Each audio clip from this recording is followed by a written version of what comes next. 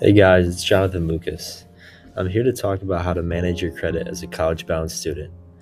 I know credit cards can seem like free money to a lot of you, but trust me, that isn't the case. If you can't manage a credit card effectively, there will be many implications down the road that will be detrimental to your opportunities in the future, along with your overall trustworthiness. That being said, despite these problems with managing your credit poorly, you should definitely think about getting one for yourself.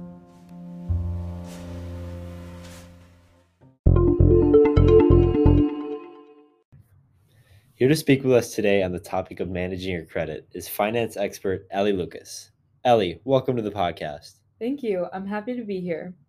All right, Ellie, so let's talk about credit cards. I know some people hate the idea of getting themselves a credit card, but are there good reasons for upcoming college students to get one? There certainly are, and one of them doesn't even require you to use it at all. A good way to establish good credit is if your parents have had a credit card for a long time and haven't missed any payments. This keeps your credit score high even if you haven't used your own credit card at all. That's definitely something interesting to think about. What other good reasons are there? Another good reason to get a credit card is because it allows for you to gain good trustworthiness with your lender if you want a loan down the road. If you're more trustworthy, your bank or lender will be more likely to give you a house or car loan.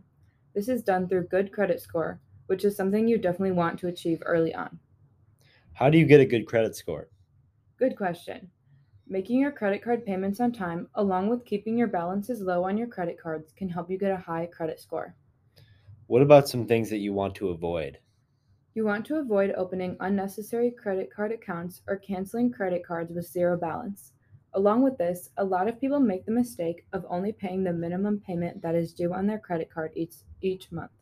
This will not give you a high credit score, and it's very important to make full credit card payments at the end of the month. All right, thank you so much for the information, Ellie.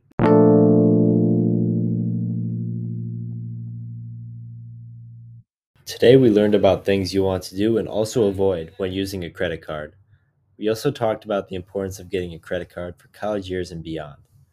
I hope you were able to take away some very valuable skills about managing your credit and can apply that to your college years. Thanks for listening in, and we'll catch you next time.